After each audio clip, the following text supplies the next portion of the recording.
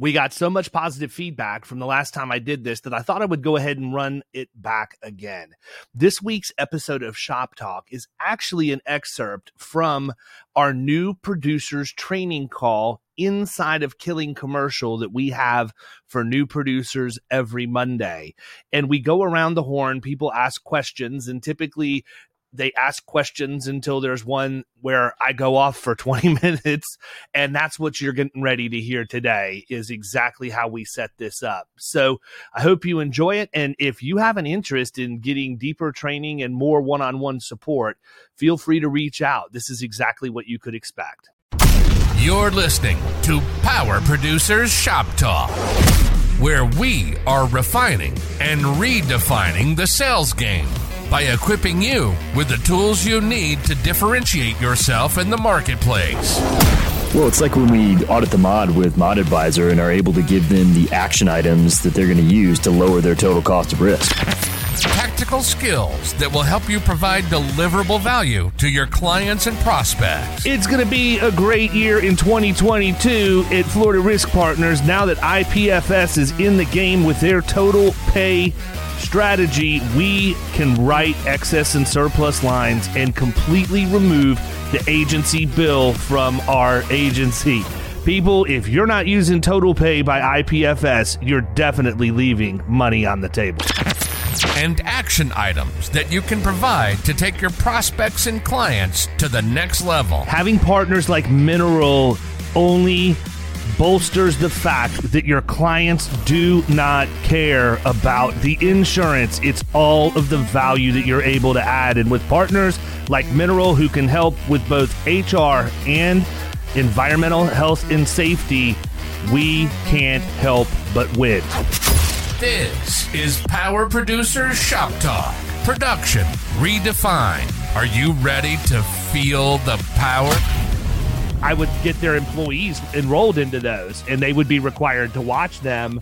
And, you know, I didn't have a way to track it per se, but I had a way to get it into their hands, which is what I needed to do to satisfy underwriting. And then I would follow up with either the HR or the CFO at that company to make sure that people were actually doing it. And then I validated that when I would go do site visits, because I would check the inspection stickers on the ladders. And I know that if they're signed and dated, that they're actually following the program. And if they're not, then I have a few other questions I need to ask the people who told me that they were doing it. So I had to get street smart and create a lot of stuff.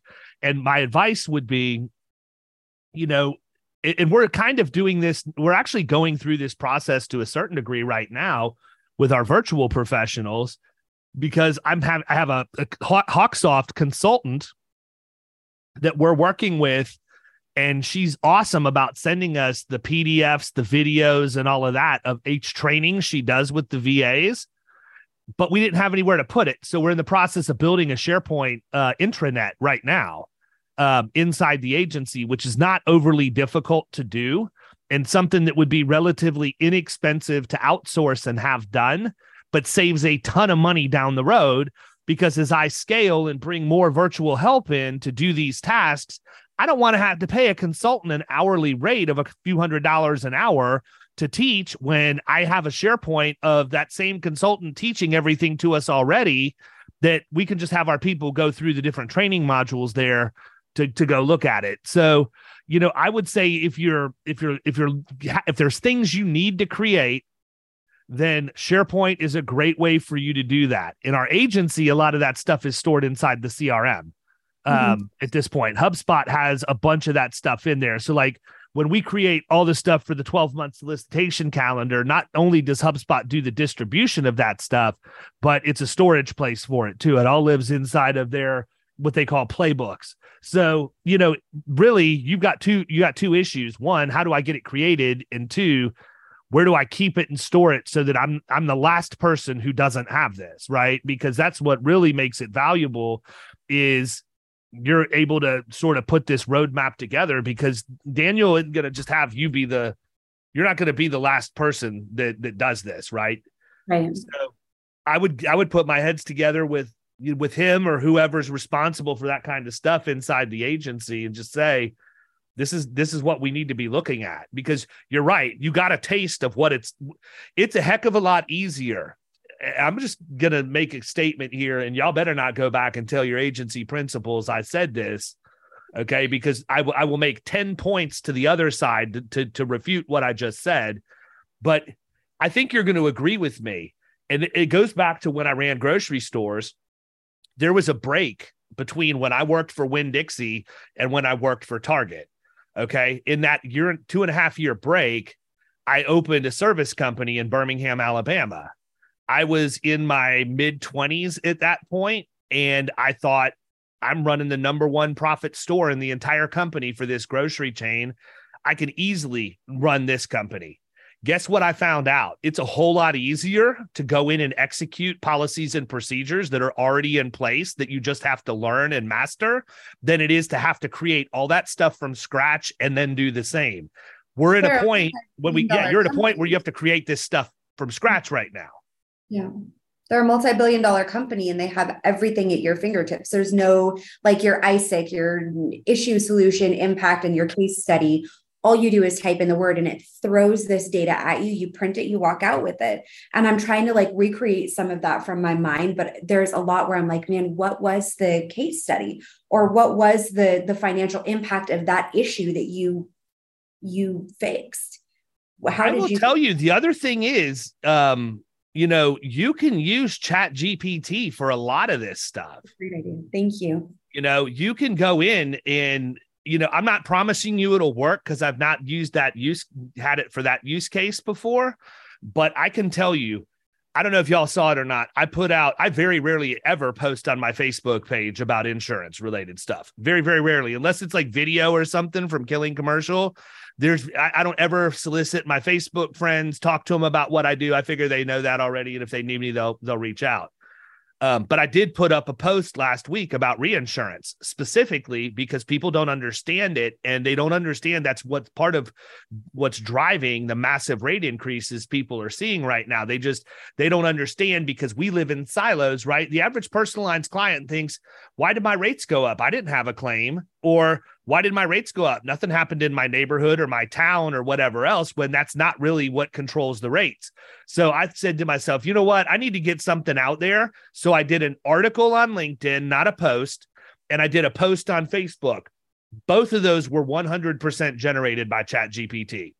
I curated them I curated them inside of ChatGPT to get it closer to my voice and what I wanted it to be. But I got to tell you, man, that LinkedIn post went off. Like, I got almost 200,000 views off of that post, and it was a ChatGPT generated post. I don't advocate that you go out and write blog posts and things like that with ChatGPT. And the reason why is because content marketing only works because people hear your voice. You don't want them reading content and picking up the phone to reach out to you, and they find out, wait a minute, this isn't the person that wrote that article I read. A social post is different. It's just information. It's not the same. It's much shorter. So the other thing is you don't see the checks on social that you do on like Google for AI generated content. So you can go put that stuff there and, give me 1 second. You can put your posts there, link back to something that's not ChatGPT generated on your website, and it works even better. So, one of the things that I've done is I go in and I ask it a lot of questions about things that I do know the answers to, but I don't always understand the best way to water it down. And so I'll go in and I'll ask it a question. And if it doesn't answer it as thoroughly as I want it to, I'll say, please re-answer the question as if you're an expert, and it'll re-answer it and make it much longer form. And then I'll say, please take the answer above and rewrite it to a 6th grade reading level, because that's best practices. If you deal with pharma or med device companies that do clinical trials, your informed consents have to be written to a 6th grade reading level. So I've always just done anything that I do, try to do it at 6th grade. It's going to seem a little bit cheesy, but believe it or not, the easier your posts and your blog posts and things are to read, the better your SEO score is. That has a direct impact on that. So a couple of other things that I use the AI for right now, that I use ChatGPT for, that I think will help everybody on this call, is I go in and you have to pretend. Well, there's two things. There's two sides to the conversation when we go into a new business appointment. Okay. So if I'm going to go in, and I don't know why I picked this class of business, I don't write as much of it anymore, but if I'm going to go in and I'm going to call on the CFO of a $20 million a year precision machine shop, I can go into ChatGPT and say, I'm commercial insurance agent in Tampa, Florida, who will be meeting with the chief financial officer of a precision machine shop this afternoon. What are the things that I need to know about his business from an insurance and risk management standpoint so that I can be prepared for my appointment? And it'll spit you out anywhere between 10 and 20 bullet points with brief explanations, which is good because it just gives you an idea of what you need to be thinking about and what's on the radar. But it doesn't stop there. Here's why. We're not the only ones that are using artificial intelligence. We're not the only ones using ChatGPT. So you have to go back in and say, I'm the chief financial officer of a $20 million precision machining company. I'm meeting with an insurance agent today about moving my business. What are the questions I should be asking the agent when they come in? And now you've got a cheat sheet of the questions that the CFO would ask you if they went to ChatGPT to do the same. That's awesome. So that's something that I think, like, I talk about that a little bit when I speak in public, not very much. Your competition hadn't thought of that. I'm sorry. I can promise you, they may have thought about asking it the first question. Nobody is going to ask the second question, and they're going to get dogged when they go in there, because many times that stuff that it tells the CFO that they need to be asking does not line up with the bullet points that it gave you. So that's why I say to do both. It'll help. Gabriel's like, you understand what I said? You look like I lost you for a second. Okay. No, I followed you. It threw me for a loop the first time because I thought it would be somewhat similar. But here's the thing. Think about this now, big picture, from a content and brand building strategy. If you're going to do that, in precision machine shops are going to be a niche that you go after. Insert niche here. It doesn't have to be that. It's whatever the niche is. But if you're going to do that and they give you between 10 and 20 bullet points that you need to be aware of when you go in, you just got a content creation list to answer all of the questions that those people would have. So the next thing you could do is you could take that very first bullet point, put that into ChatGPT and say, please explain why this is important in a $20 million precision machine shop, and answer as an expert. And it's going to go into 5 paragraphs instead of the bullet point. Then if you want to reduce that down, you can. But the other thing is, if you really want to get creative with it, you could then take that list of bullet points.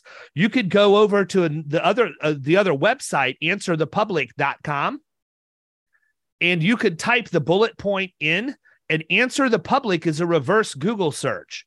It's going to come back and it's going to show you every question that people typed into Google around that bullet point. So now you know the questions people are asking, because there may be questions ChatGPT didn't come up with. But the thing is, I've always felt like if you could get the list of questions, it's so much easier to create your content and sell, because that's what people aren't getting answered. You know, they're either picking up the phone and calling an agency to ask it, or they're just going to go straight to Google and ask the same thing. And when I talk to people about content creation, one of the biggest pushbacks that I get is, David, what do I write about? Well, the first answer is keep a pad and a pen next to your phone. Anytime you're asked the same question twice, write it down. Obviously, people have that question. You need to answer it, get it out on the internet, because you can capture the Google piece. And my other piece of advice is go to Answer the Public. Answer the Public is free. There's a paid version. On the free version, you get 2 queries a day with them. Ain't nobody on this call going to need more than 2 queries a day. So you don't have to go and buy the farm to buy the subscription. Just keep letting it trickle in at 2 a day, 2 a day, 2 a day, and you'll be good. But, you know, that's the other thing I would recommend. And so, again, Jennifer, I don't want to get way, way, way ahead of all of this, but if you connect every single dot, you're talking about the case studies and all of those other things, right? What if I had a case study that also had to do with the precision machine shop? Now I can go in, I can create my blog post, I can put it up, I can answer the question, and I can have a download as my call to action to get a copy of the case study. Now my CRM is going to manage or capture how many download requests I get. That goes into lead scoring, because when you request a download, you automatically get 10 points in the lead scoring system inside of our CRM. And that's how it builds up who we should be calling, who we shouldn't be calling based on how it's scored. A CFO, or relating to them, mirroring, right? If they curse, I curse. If they're, powerful, I'm powerful. If we're in a powerful stance, I'm going to do the same thing. It's more so bringing, like I said, that solution to them. And I've thought of ChatGPT, just not how do I use ChatGPT to do that? And most of the time when I speak, but it's that CFOs watch Tommy Boy too. Mm-hmm. Right. And so I'm very much the same way, except I speak in movie quotes most of the time. Most people don't even realize that I'm doing it, but I speak in movie quotes, and I'll be in a meeting and I'll drop a Tommy Boy quote, or if I say something, and I make a mistake, I'll pat myself on the head, say, you're gonna have to excuse me, I'm just a big dumb animal, something like that. Right. If they chuckle and say, did you eat paint chips as a kid? I got them. They're my people at this point. Right. But if they don't, then I'm like, okay, we're going to drop the Tommy Boy. Let's focus on maybe like A Few Good Men or something more serious, like that. But that's honest to God. That's how I gauge a lot of how I'm going to get along with people, is how they respond. And if they pick up on that stuff in a normal conversation. And I don't know what happened. I never knew the show Suits existed until like 5 days ago, but I'm in season 3 already after binge watching it. And these dudes do the exact same thing, walking around talking in movie quotes all the time. It's probably one of the reasons why I like the show so much. Kyle, have you ever seen Suits? It's so good. You should watch the entire thing immediately. Yeah, well, Kyle likes Peaky Blinders, and I thought that was terrible, so I couldn't even get through. I love Peaky Blinders. Okay, well, everybody says that, but I couldn't even get through the first one. Huh? It wasn't because I couldn't understand them. No, I just, whatever. Anyhow, right. That was my question. So I appreciate it. Absolutely. Anybody else have anything? Gabriel, I know you sent me an email last week with a list of stuff that we didn't get through. I'll endeavor to get through that and answer you today. Gotcha. Thank you, David. Also, I have a follow-up task for myself to do that. I just keep hitting snooze on it because I was so slammed last week, but I'll get it to you today. No worries. I was curious, what are your thoughts about targeting companies that have been placed in the FJUA? Do you think it's worth it, or are they too gone? It's okay. A lot of people do that. So you're going to have a lot of like the workers' comp specialist people are going to do that. But I don't know how many of them are doing it where you're at.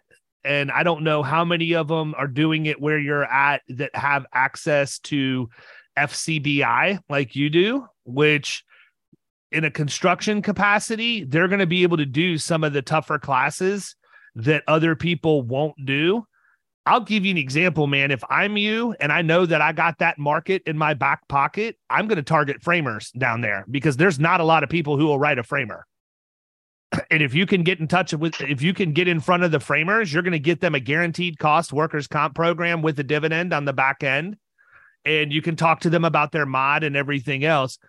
I would tell you a better place. And I would say, yes, you need to do that, but you need to do like 4 other things in addition to that. With the JUA. For those of you who don't know, it's the market of last resort in Florida for workers' comp. So it would be the same as you going to your state pool, which I know a lot of people prospect that way.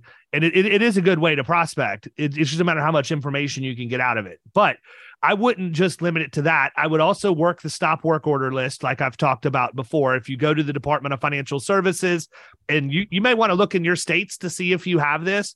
Because workers' comp is compulsory in Florida, the Department of Financial Services sends out all kinds of auditors to catch people working without workers' comp, and they'll stop. They get a stop work order, they get a fine, and they get penalties for doing it.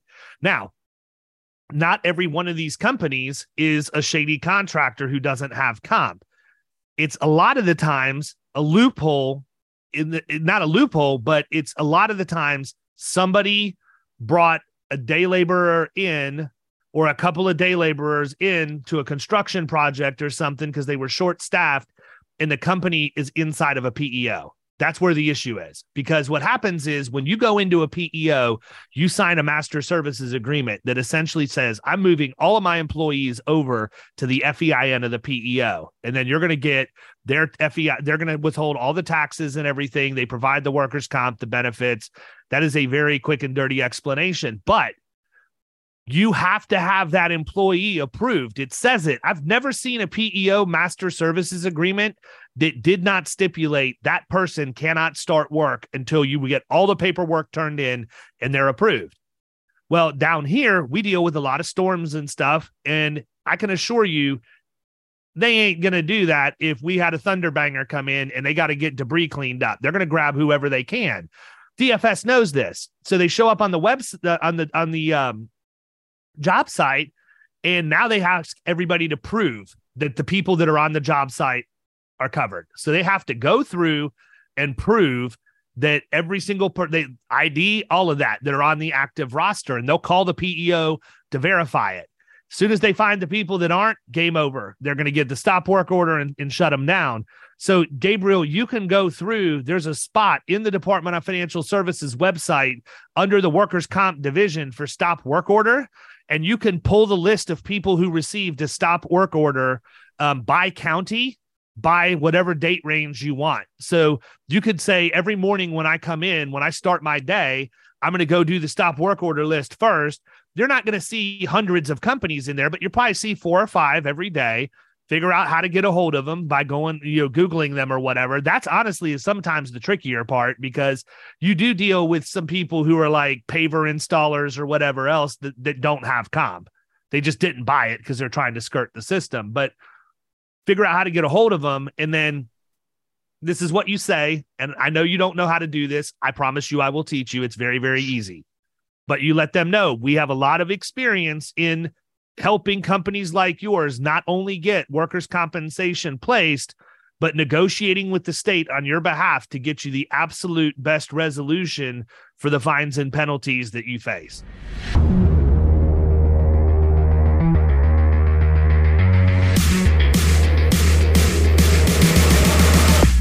You've been listening to Power Producers Shop Talk. You can follow us at the Power Producers Podcast on Facebook and Instagram. And if you want to take your game to the next level, check out our commercial insurance training course at killingcommercial.com or visit Amazon to pick up a copy of our international best-selling book, The Extra 2 Minutes.